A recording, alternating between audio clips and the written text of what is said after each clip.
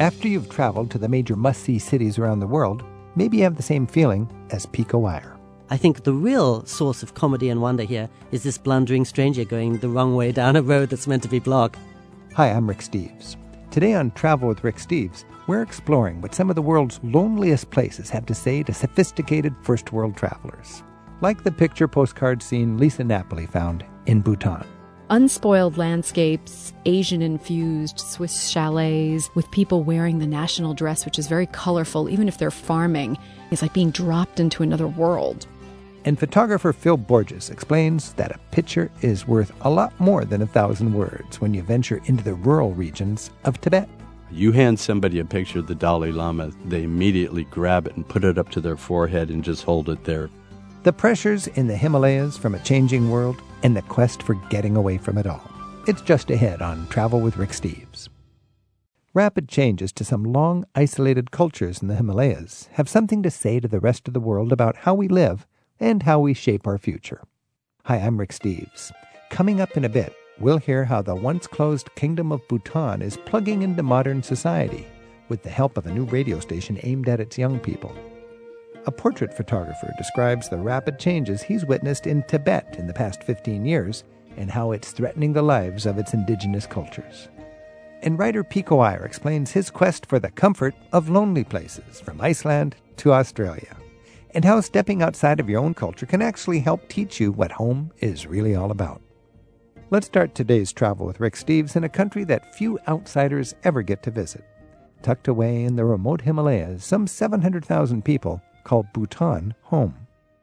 It's still a very traditional society and only converted from a kingdom to a constitutional monarchy in 2008. Bhutan is also known for inventing the concept of gross national happiness. That's a way for them to measure progress on what matters most to its people. Broadcaster Lisa Napoli got a rare chance to actually live in Bhutan when she was invited there to help them start their first private radio station just a few years ago. She's written about her experience in her book Radio Shangri-La, What I Discovered on My Accidental Journey to the Happiest Kingdom on Earth. Lisa, thanks for joining us. Thanks for having me. So describe Bhutan to us, because we have this very simplistic sort of fairy tale Himalayan utopia in mind. But what is Bhutan like?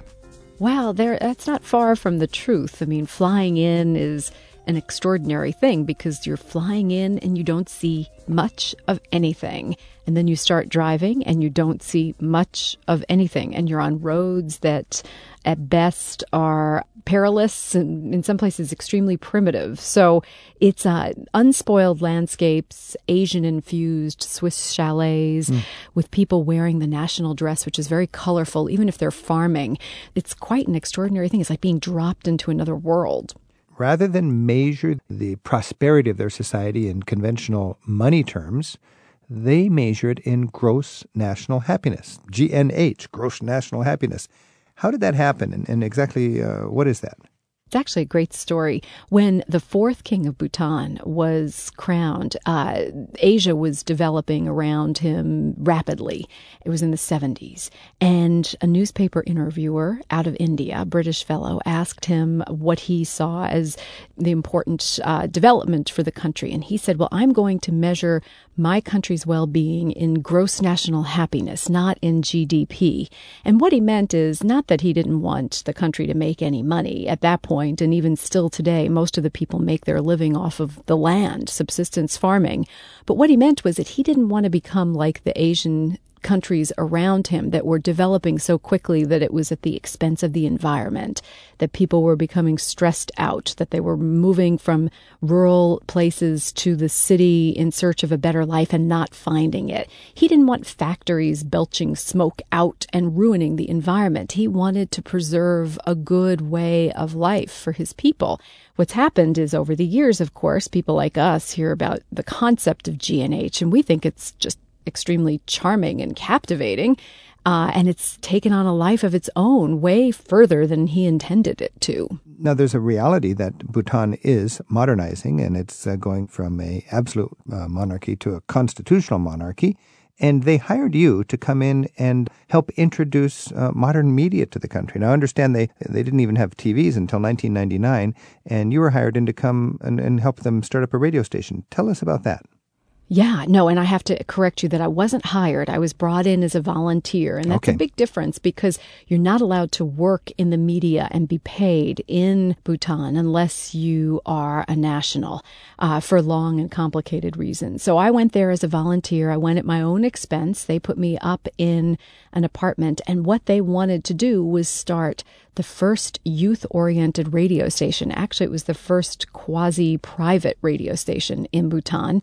This is in 2007, and it turns out that that was right as the king, the fourth king I mentioned before, was abdicating the throne and announcing that he wanted the country to transition to democratic rule.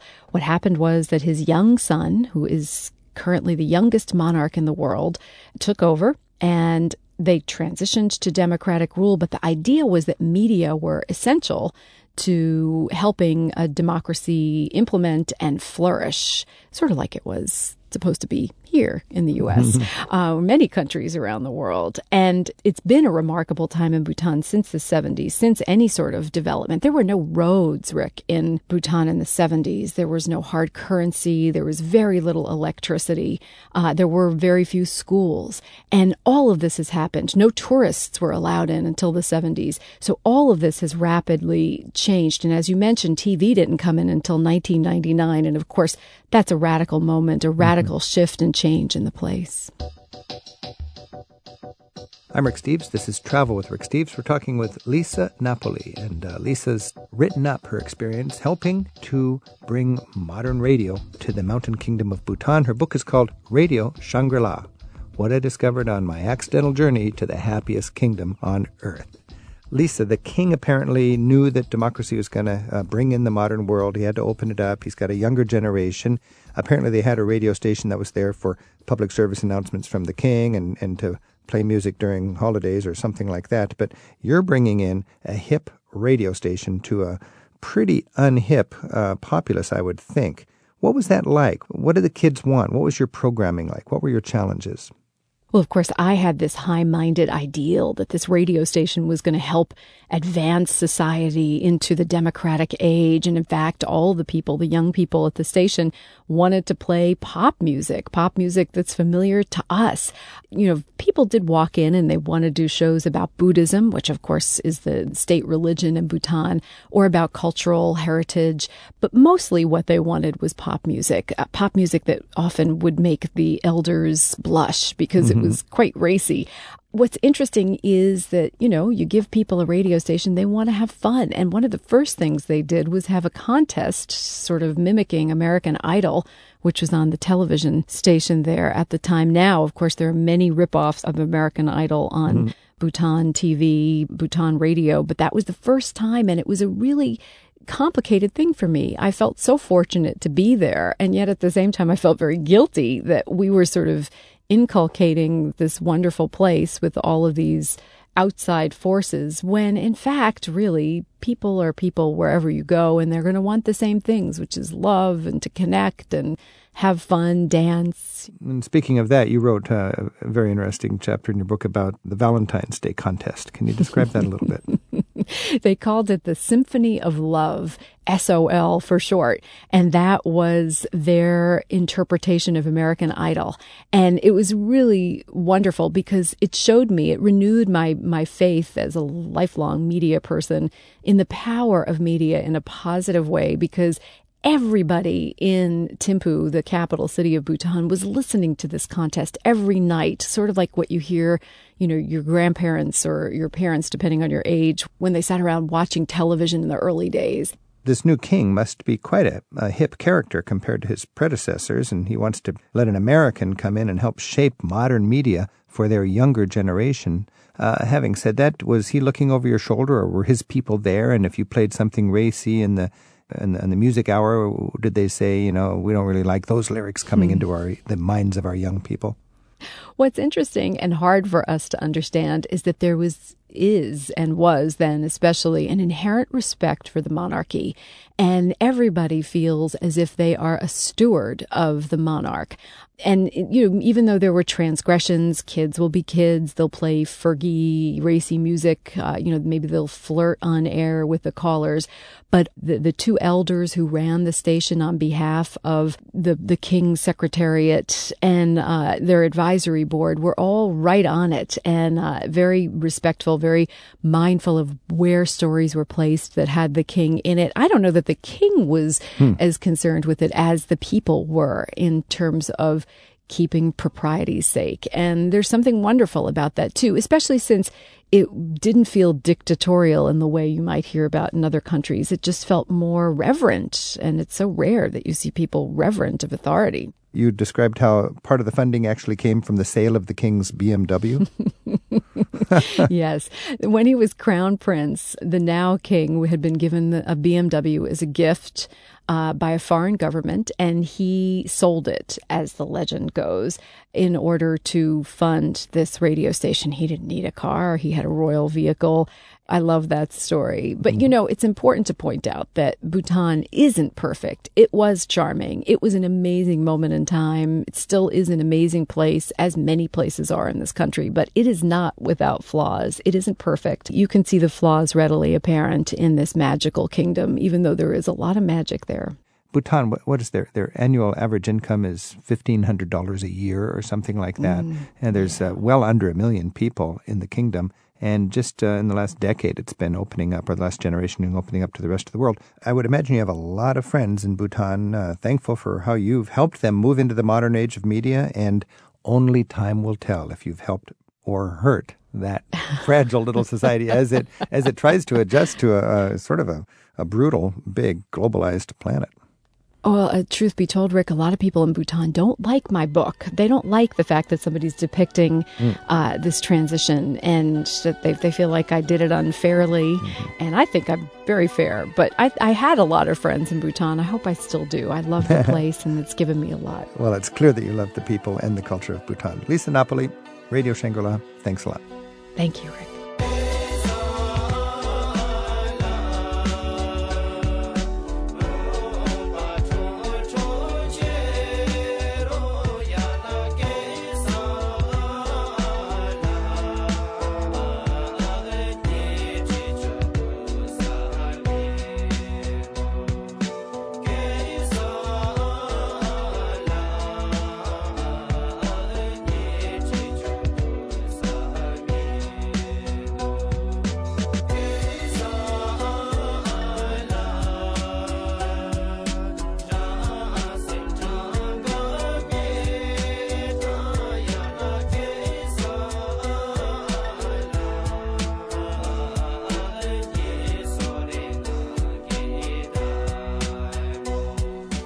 We've heard how the outside world's being invited into Bhutan.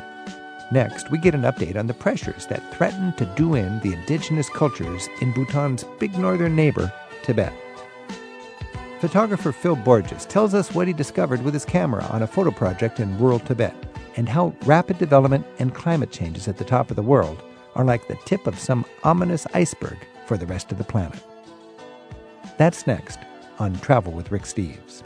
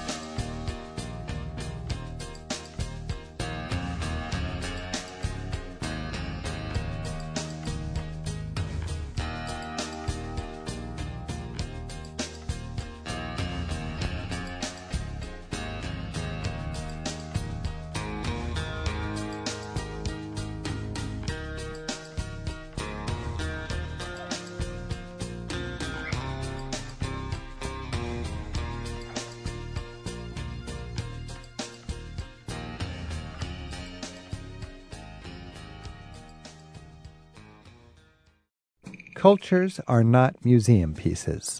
Even though a photograph captures a moment in time, change is the constant factor in every culture, even high in the Himalayas. Depending on how you view it, Tibet is either a nation that's been subsumed by China in recent years, or it's a large Himalayan region of China that's being brought into the mainstream of modernized Chinese society. And while many ethnic Han Chinese have taken up residence in the cities of Tibet, in the rural regions you'll still find primarily indigenous and nomadic Tibetans. But serious pressures of development and climate change are making life more difficult than it already is for the people of rural Tibet. Phil Borges describes himself as a cultural documentary photographer. His latest photography book is a stunning work from his travels to Tibet. It's called Tibet, Culture on the Edge. Examples of his portraits from Tibet and of other indigenous communities are on his website, philborges.com, and that's spelled Borges. Phil Borges, thanks for joining us. Hi, Rick. Great to be here. Thumbing through your book, I feel like I've been to Tibet. It must be so exciting for somebody who's passionate about a region to be able to share that with photography. You put together this coffee table book, Tibet, Culture on the Edge. What was your goal? You know, when I first went, by the way, this is my second time to Tibet. The first period I went over a period of 3 or 4 times was in the early 90s. And I did a very political book on Tibet, took very much the side of the Dalai Lama. And I didn't go back after that until 2009, and I went back with the intention to do a book on maternal health. I was documenting a program of a friend of mine who had trained some 3,000 midwives in Tibet, and I got there just in time to see her program discontinued. And it was discontinued because of the problems that happened right before the Beijing Olympics.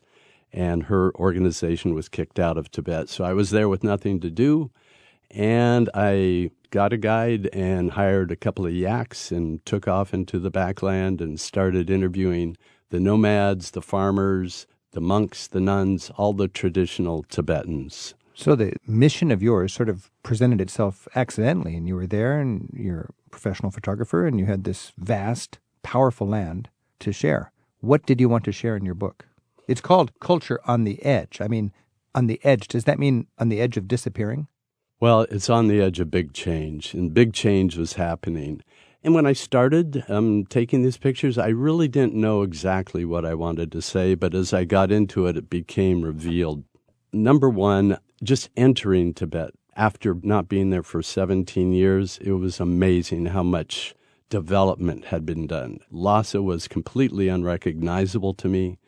The 2-lane road I remember going into Tibet was now a 6-lane highway packed with cars. So when you say change, you're really seeing the physical results of China's agenda to incorporate it into China and at the same time dilute the Tibetan culture to the point where it doesn't stand against the Chinese initiative. Do I have that right?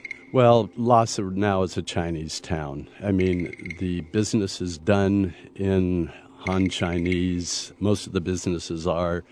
The schools are being taught in Mandarin. So it's essentially a Chinese town, yes. Because when you show a photograph in here of a vast, beautiful Tibetan landscape, and then slashing across it is a black paved new road.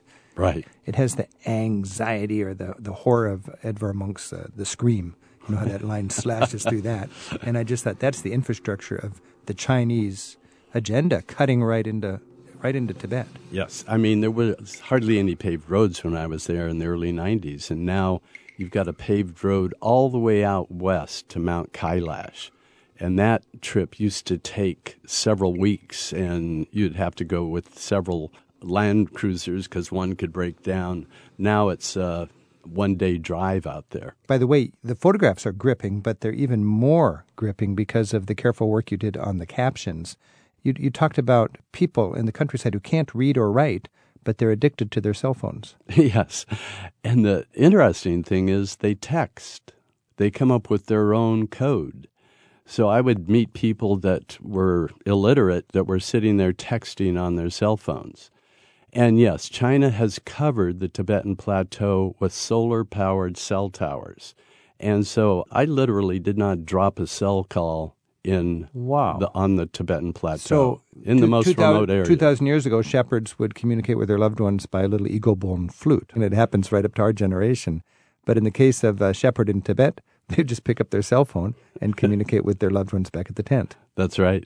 Fascinating. And it's great. I mean, all this infrastructure helps out. I mean, to have a cell phone. There's a good side to the infrastructure. You bet there is. You know, they've built hospitals, schools, put in all this infrastructure in terms of communication. And the bad side of it is, you know, the schools they're putting in, they're teaching everything in Mandarin. So the language is in danger. And the Chinese have mandated that all kids go to school through grade 9. And that's wonderful. But they're all taught in Mandarin. The nomad kids go to boarding schools. Sometimes they only get home once a year. So you can imagine how fast that language is going to go away. So my hunch is centralized governments, they don't want nomads. Nomads don't fit in with the plan and the vision. So they require that they go to school as if that's compassionate. They provide the schooling. And the schooling raises a generation that just is disconnected from their heritage. And that's the end of that nomadic culture. Pretty much. And all over the world, that's happening. That's happening everywhere, and especially in Tibet, because they have the added excuse that now climate change is happening at such a rapid rate. The Tibetan Plateau is heating up twice as fast as the rest of the world. So how's that an excuse? Excuse for China to come in? Well, they're saying that all this herding is degrading the grasslands. Oh. So they're moving all the Tibetan nomads into these resettlement camps, hundreds of thousands. In the name of fighting climate change. Exactly. Because I understand it may be a sparsely populated plateau, but a lot of the water that feeds, 1 billion people comes from that area. Actually, 2 billion people. 2 billion people rely on water from the Tibetan Plateau? Yeah, the Tibetan Plateau is known as the third pole because it holds the largest body of frozen water outside of the North and South Pole.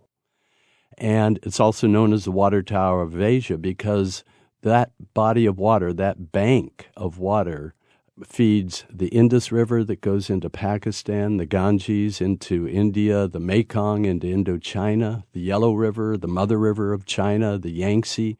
The Yellow River right now goes dry a couple of weeks out of the year. So these rivers feed 2 billion people. Now, you mentioned, Phil, in your book that climate change is something happening at double the rate or something. I can't get my brain around that. How can climate change be worse in one area than in another area? It's because of the altitude. It's average altitude of about 14,000 feet at the Tibetan Plateau, and its latitude. It's low, and so it picks up a lot more heat. And as these glaciers melt, the black rock that's underneath heats up faster, so it's going on at an accelerating rate. And not only are the glaciers going away, but the permafrost is melting. And when that melts, that releases methane, and that contributes to the whole greenhouse gas effect. So it's kind of a spiral. It's a spiral, exactly. Well, I'm Rick Steves. This is Travel with Rick Steves. We're speaking with Phil Borges, and Phil has written many inspiring travel photography books. His latest, Tibet, Culture on the Edge. If you want to learn more about Phil's work, his website is philborges.com. Phil, you talked about the capital, Lhasa, being pretty much a Chinese city now. What about the countryside? I looked at a photograph in your book of the Trakar Monastery, contained in a wall, just stranded in a vast, vast landscape. I had the sense that that was another world cut off. Has China let these Buddhist monasteries sort of do their own thing, or are there ways they're encroaching on that world as well? During the 60s, during the Cultural Revolution, most of the monasteries were destroyed under Mao. And then Deng Xiaoping came to power in the 80s, and he allowed the monasteries to start to be rebuilt. And now they're being rebuilt at a great rate, actually. So Buddhism is strong in spite of the modernization, globalization, and Chinification of Tibet. Well, yes. China has a very big interest in this. Right now, Tibet is the number one tourist destination of the Chinese. Almost 6 million Chinese go to Tibet every year as tourists. That soon will be around 10 million if it keeps growing at the same rate.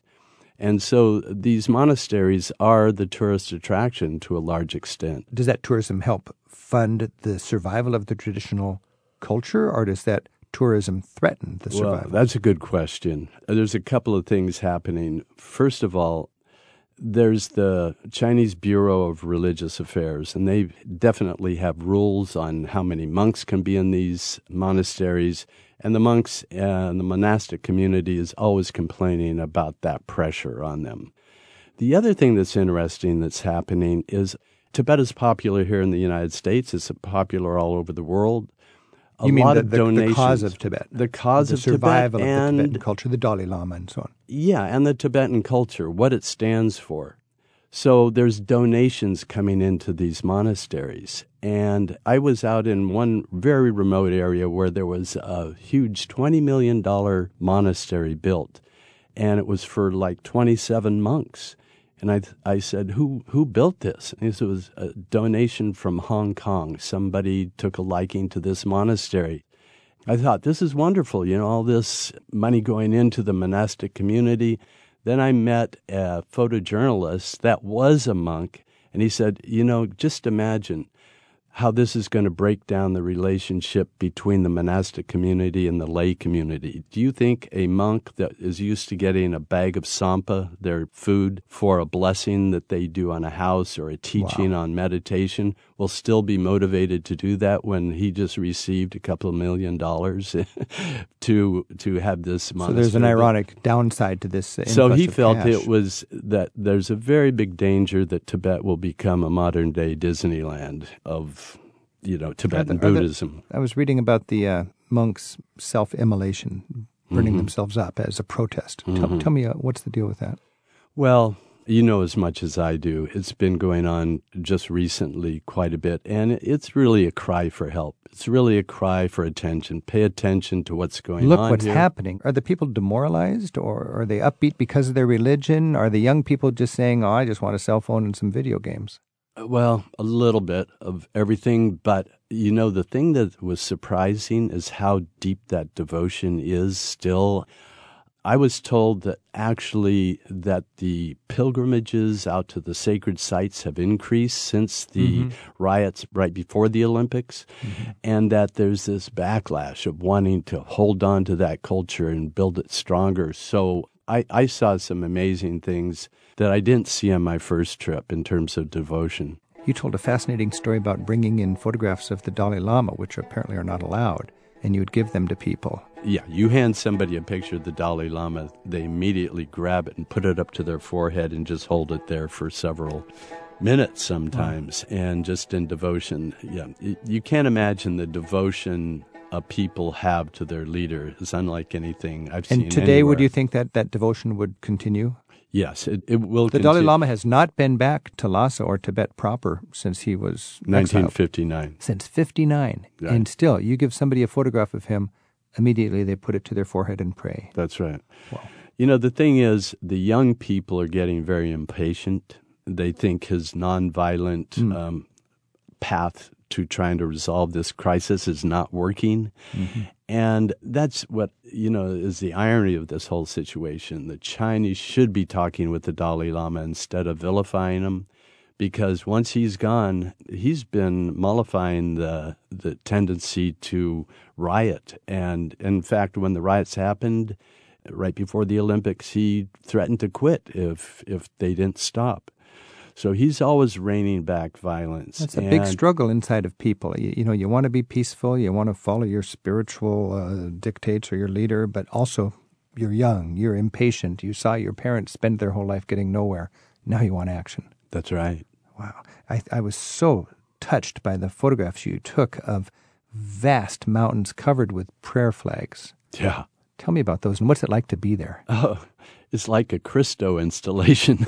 Yeah. I mean, just mountains covered with these prayer flags, people walking the Kora, the clockwise path around all their sacred objects, be it a little stupa or an entire mountain. So you go to a holy place, and whether it's just a little well where you could walk 10 meters, or whether it's an entire walled town and they had to walk 3 miles around, you see pilgrims making this prayerful circle. In the mornings and in the afternoons. As a tourist, can I go there and witness this? Oh, yeah.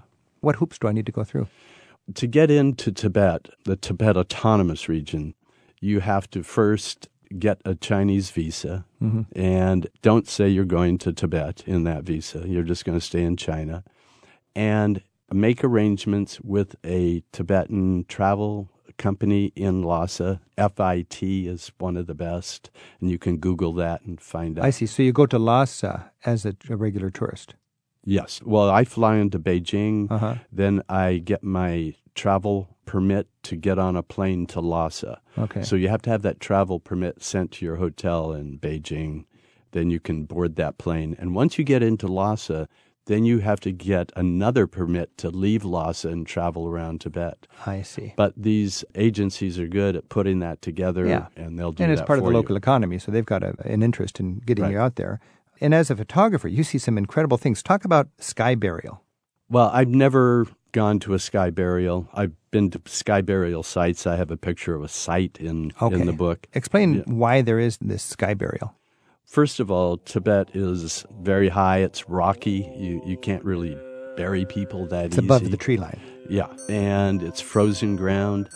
So you can't cremate and you can't bury. Yeah, because there isn't much wood growing above that. Right.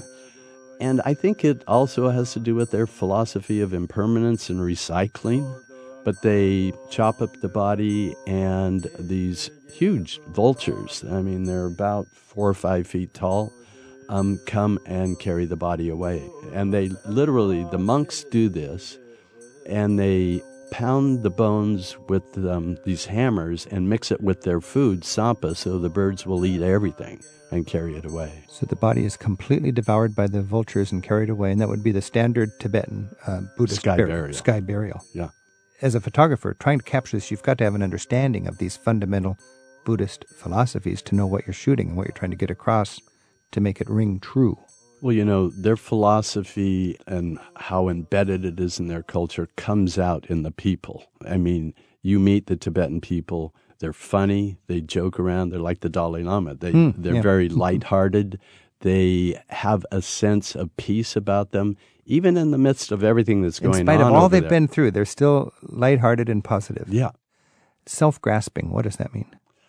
Well, that's the enemy. That's what causes all the suffering in the world. That's what the Tibetans believe causes the suffering, that self-grasping, that I want to be right, I'm the one, I'm the most important. They constantly are working to overcome that human tendency. And they've been doing it for 2,500 years. They've got it down. And it comes out in the way they are. I mean, that's what draws me back to Tibet. And I know with your photography, you're passionate about catching the individual beauty of each subject that you photograph. It comes through in your book beautifully.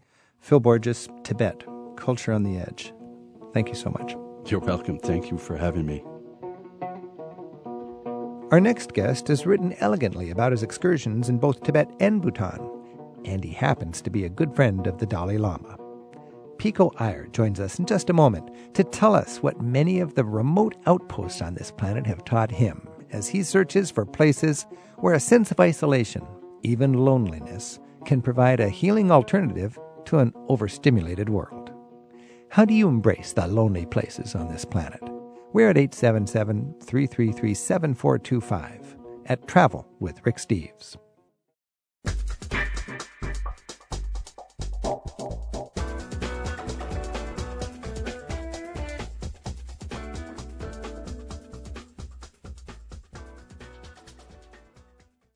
You might be surprised to learn that some high-end resorts actually charge a premium to provide lodging without phones or TVs.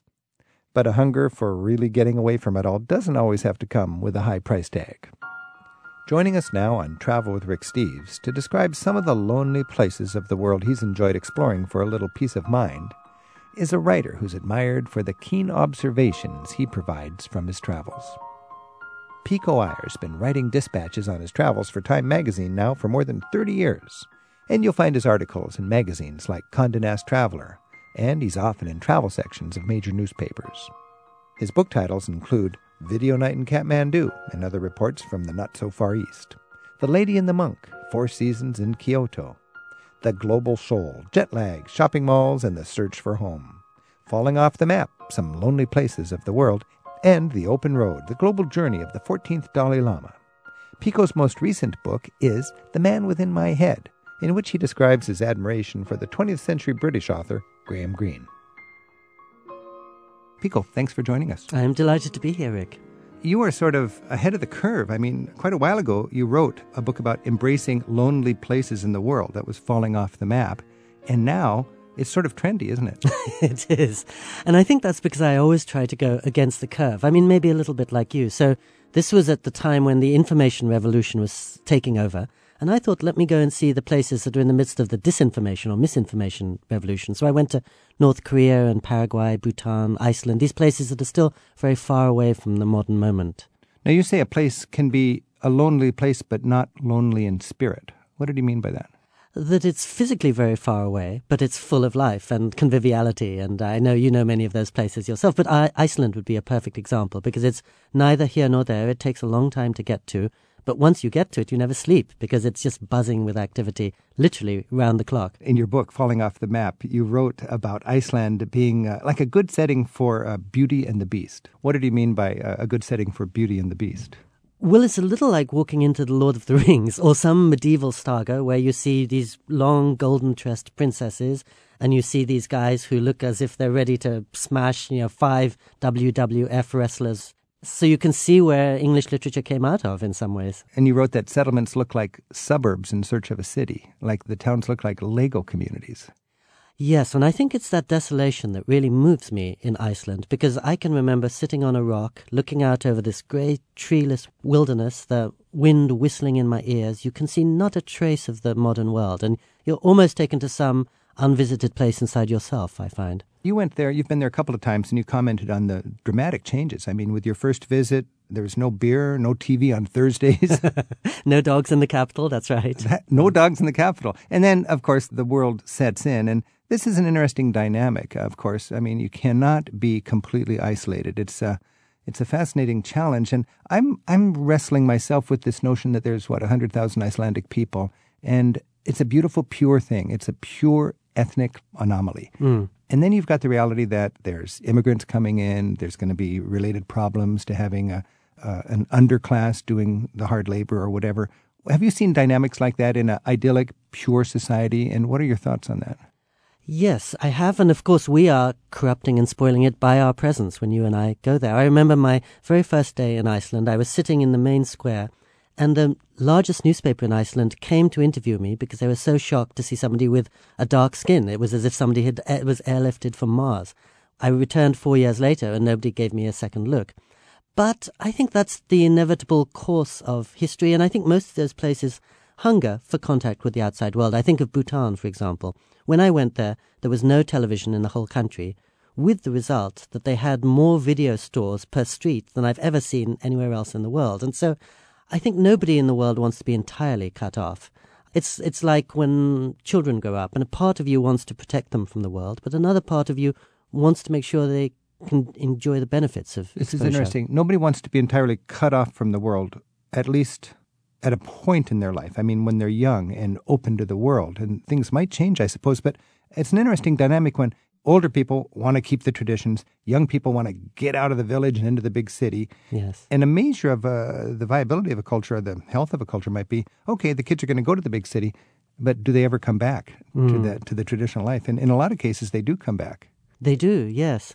And I think we as visitors can easily practice a kind of imperialism because we want places to remain very remote and photogenic and almost out of touch with the modern world. But the people in the midst of it long for the cell phones and email that we find indispensable. As a tourist, I'm looking for the ladies at the well with the pottery jug on their head, and can they just stand in the sun correctly so I can get a good photograph? You wrote in Back to Iceland, sort of psychoanalyzing the passion they have for heavy metal music.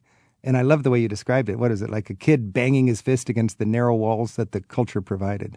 That's right, the frustration you were just talking about, that what's so comforting to the old is very frustrating to the young. But I think I noticed very early on in my travels when I was crisscrossing Asia, and Asia was being taken over in those days by McDonald's and Sylvester Stallone movies, and I was thinking, oh, this is terrible. But that slowly I came to realize that these cultures have been around 2,000, 3,000 years. They're more than able to take what they want from the rest of the world and not be transformed by them, just the way you or I could wear a piece of Japanese clothing tomorrow, but we'd still be as American as we ever are. And here we are in America, and we're busy driving Japanese cars to the Thai restaurant before going to see our Mexican friends, but we're still American. And I think that's even truer an Iceland or a Bhutan or China. I've found the same thing in Eastern Turkey when TV sort of threatens the traditional culture with the young people enamored with Western civilization. And the old people say our roots are very, very deep. Yes. And they know that there's these waves that come in from outside, but they're still Turks. There's that beautiful resilience. I'm Rick Steves. This is Travel with Rick Steves. We're speaking with Pico Iyer, and Pico's latest book is The Man Within My Head. He's well known for writing books that take us spiritually and psychically and emotionally to places where we don't obviously want to go. I mean, you've had such an interesting life story. I mean, you're Indian ethnically. Yes. And your family moved to, London and California? That's right. I was born and grew up in England, and then when I was 7, my family moved to California. So already I had 3 cultures within me. And I've always thought that's a great benefit for a traveler, really, that everywhere is equally home to me. So you moved from Manhattan to the complete opposite of that, rural, not Tokyo. Yes. I mean, there's a lot of action in Tokyo, There but is. Tell us about your home right now. I live in rural Nara, so about an hour outside the great ancient capital of Kyoto. And it's a 2-room house, a 2-room apartment. I don't have a car or a bicycle or a printer or a TV I can understand or the internet. And it's partly because, as you were saying, immediately before this, I was living in Midtown Manhattan, a writer for Time magazine, 4 blocks away from Times Square. Wow. And I thought, well, I've got plenty of noise and stimulation and agitation in my life. What I really need is the opposite, which is stillness and settledness and space. You weren't doing this on a crusade or a matter of principle. This was really out of your own selfishness. You wanted to be calm and hear yourself think. Yes, and I felt I wanted to explore that part of the world. I think, like you, I have a traveler's curiosity, and I thought, well, I've covered the urban world very well. Let's see what the rural world can teach me and how it can expand me. Rural Japan. Now, you've lived there 20 years or so. That's right. And you write that you still find Japan quite an alien place. Which is a way of saying very fascinating. Yeah. Just they do everything the other way around. You go to the ballpark and there are 2 and 3 counts there still. When they open a book, they read from the back to the front as we see it and from right to left as we see it also. And so that means it's constantly alive. I love that about Japan. I remember traveling alone in Japan. I love traveling alone in Japan. And it's just like, sometimes I just get so stymied, I sit there and I laugh at myself. I just love it. Everything is upside down. And I'm constantly just making stupid mistakes, and the beautiful people bail me out. They'll always rescue me when I'm going down the wrong street. I often think, as I'm walking down some street in India or Haiti, and it's so fascinating to me, I think the real source of comedy and wonder here is this blundering stranger going the wrong way down a road that's meant to be blocked. We should write a book together called How to Blunder. How to Get Lost. How to Get Lost. Get lost and call it a good vacation. This is Travel with Rick Steves. We're speaking with Pico Iyer about embracing the lonely places in our world to get out of our comfort zone, hear ourselves think, and so on. Pico's latest book is The Man Within My Head. Our phone number is 877-333-7425. And Allison's on the line in Spokane, Washington. Allison, thanks for your call. Hi, Rick. Hi, Pico. I love your writing, and I love traveling vicariously with you through your books.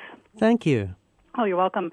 Hey, I saved an article of yours from a few years back called 10 Things Every Traveler Should Do, and number 9 was so outrageous that we're going to do it in Italy this spring with my teenager. You said, go to McDonald's, and I thought that was just so brilliant and nutty. I wonder if you could elaborate on that.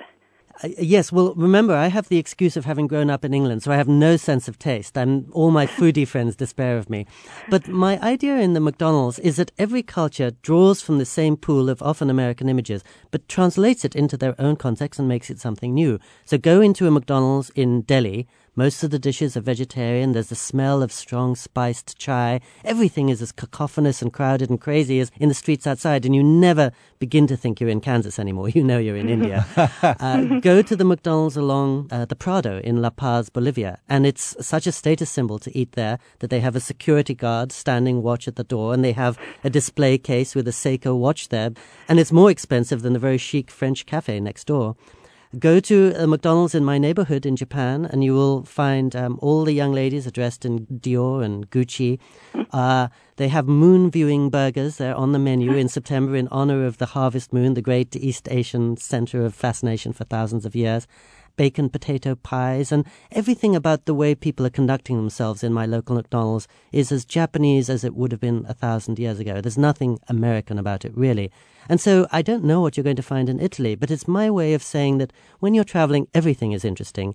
And sometimes we imagine, well, American things aren't good. We haven't gone all the way around the world to see McDonald's, which is true. But if you happen to go into McDonald's, you'll realize that you're in a very, very foreign country. And it's just as revealing of that country as the Golden Temple in Kyoto might be. You know, you would never think of beer at McDonald's here, but in Germany, you'll get your beer at McDonald's. And that just makes it a little more German. As Pico says, a mixture of the familiar and the strange as you travel. That's what makes it so much fun. I was even thinking of taking Pico just to walk around the block in my little town here and just to have the fun exercise of observing and accepting things as legitimate, even if they don't meet my preconceptions. It's so interesting you say that, because every time I come back from a great trip, I tell myself I'm now going to look at my own hometown through the eyes of a newcomer and see it with those awakened eyes of wonder I bring everywhere else. And it lasts about 3 days, and then But I it's forget. it's a good challenge. What did he call the awakened eyes of wonder? A lot of times I try to think of our town through the eyes of a German visitor or a Japanese visitor or an Indian visitor, and to think we have some wonders right here that sometimes you can be too callous to even observe. A few years ago, I took my wife to see Tibet, which she'd never had a chance to see before, and I came back to my mother's house in Santa Barbara, California, and I was jet-lagged, a bit disappointed to be away from Tibet. And I just got in my car, and I drove 10 minutes through the hills of Santa Barbara, and I looked around, and I realized there was the ocean on one side, unvisited valleys on the other. This was as beautiful as anything I'd seen in Tibet, if only I could bring the right eyes to it. So your travels helped you settle in better and appreciate where you are. Yes, and maybe, as you were saying, see Santa Barbara through the eyes of a Tibetan. Allison, thanks for your call. Thank you. I love the way you both think about travel. It's awesome. Oh, thanks Thank for you. being part of the conversation. You bet. Bye. You're listening to Travel with Rick Steves. We're speaking with Pico Iyer. Pico's latest book is The Man Within My Head. Phyllis is on the line from Demotte, Indiana. Phyllis, thanks for your call. I have a question. Do you both still travel just for the enjoyment of it at all, or are you always thinking about what you're going to write when you travel? I was just chatting with Pico before the interview, and we both whipped out our little notepads that we keep on us all the time to catch the little butterflies. Ideas float by, and you kind of snare them, and you got to put them in your little basket. Pico, how would you answer that? Well, I know what you're saying, because that notebook can be like a camera. And when I watch a lot of people photographing a place, I think they're actually compromising the experience and not surrendering to it as much as they would if they didn't have a camera or notebook. But that said, every now and then I will take myself on a vacation, so to speak, and say I'll put my notebook away. And I find I tend to sleepwalk through those places. And as soon as I tell myself I'm going to write about it, instantly I'm much more engaged. It becomes much more a conversation. I'm less passive. I'm asking questions of the place. I'm motivated to go out into the streets instead of just relaxing in the hotel. So I've found that writing is a way to wake myself up and to actually force me into a much deeper engagement with the place. So I'll sometimes tell myself I'm going to write about a place, even if I never write an article or anything formal out of it, as a way to make sure I make the most of that experience and really am attending to things in the way I wouldn't otherwise. One of the joys of writing for me is it's like beachcombing after a storm. You're walking through a market or whatever, and you pick up all these cool little things, but you don't know if you can build anything with it. You just pick them all up. And I never have writer's block yet because I'm not worried about what I'm writing. I'm just picking up all the cool stuff that washed ashore. And then I go back to my room as a writer, and I sort through it. And it's just, for me, fun. And a lot of times, it's almost as if I picked up something that was designed to be together, and I didn't know it. And then you write it, and you go, yes. Or you write it and you go, no, it doesn't work. But sometimes you've actually picked up something with all those pieces. And for me, it's just a delight. It's part of the joy of being on the road. And if you weren't writing, you wouldn't be picking those up, perhaps. Exactly. Yeah. I wouldn't be out there beachcombing after that storm. So I think anybody can be freed to do that, but they need to be encouraged that you can be a poet, you can be a researcher, you can have that insight that you enjoy from a travel writer like Pico Iyer. And also, it doesn't have to be writing. You could take a sketch pad. Indeed, you could and should maybe take a camera or record or whatever, but that something that's going to tell you, I really want to make the most of this experience and be fully engaged in it. And I haven't set foot in a theatre where there's just going to be a show unrolling before me. I've entered a dialogue where I'm going to have something to say to this place and listen to what it's saying to me. Phyllis, does that give you some thoughts on that? Yes, it does. It gives me a lot of inspiration. All right. Thank you very much. Well, thanks for your call. Bye. This is Travel with Rick Steves. We're speaking with Pico Iyer about finding lonely places that really have a rich spirit. Pico, you were talking about Australia in your book, Falling Off the Map. And, it's obviously it's like a big giant Alcatraz, isn't it? Now, how does its heritage as a place where they stowed prisoners a couple centuries ago impact the experience there today, the people? Can you psychoanalyze it? Is there a residual effect? very irreverent, impressed by nothing, and loving freedom, maybe more than anything, thanks to the convict experience. It took me a long time of going to Australia before I saw some of the real treasures there, as you know, I think, are in the interior. And so of late I've been going to Alice Springs and Broome and places in the middle of nowhere and just sensing this land that is more ancient and potent than any other land I've seen on the planet. You step out of your motel room and you see this emptiness, and it's almost breathing and pulsing in front of you. You can hear the emptiness stretching for 2,500 miles. I mean, places like Arizona and Utah are splendid in that way too, but there's something about Australia that's more intense. I like that as well as the convict culture. For Americans that are sort of almost afraid of leaving our culture, of what value is it to go to these lonely places, and how does that help us after we settle back into our day-to-day life? I think travel makes us an optimist, and what I find is when you're living anywhere in the world, including the US, you're aware of everything that's going wrong, things you don't like. The other man's home is always greener. And as soon as you travel, you see that most of the people in the world long to come to America, and that we're sitting on certain advantages having to do with mobility and space and kind of democracy and freedom that are real rarities in the rest of the world. And it's a wonderful thing to come back to America and see it through the eyes of a Cuban or a Burmese person or a Tibetan who are more than aware of some of the less great aspects of our nation, but have a stronger sense than we often have of the beauties of the nation and the uniqueness. And it's often struck me as a traveler that I don't think there'll ever be a Chinese dream or a Japanese dream that's bewitching the world, however successful those countries may be. But there's something about America that speaks for possibility and opportunity around the world that's exciting and that we forget about when we're in the midst of it. And I think, like you, I take very seriously this notion of a global neighborhood. We're the first generation really to live in one.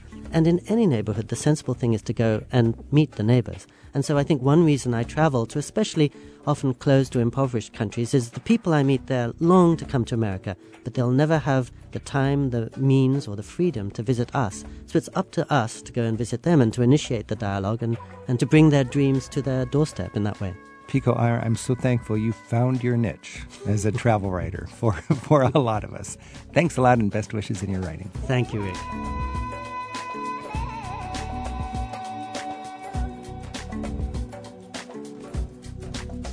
Travel with Rick Steves is produced at Europe Through the Back Door in Edmonds, Washington by yours truly, Tim Tatton, with Sarah McCormick and Isaac Kaplan-Woolner. Thanks to our friends at Marketplace Productions in Los Angeles for studio help this week. You can join us as a caller during one of our guest interviews, or ask Rick a travel question, or tell him where you've been during an open phone session. Look for the link that says Sign Up for Radio News in the radio section of our website at ricksteves.com. That's how we can notify you of our next recording dates and topics. And we'll look for you again next week with more Travel with Rick Steves.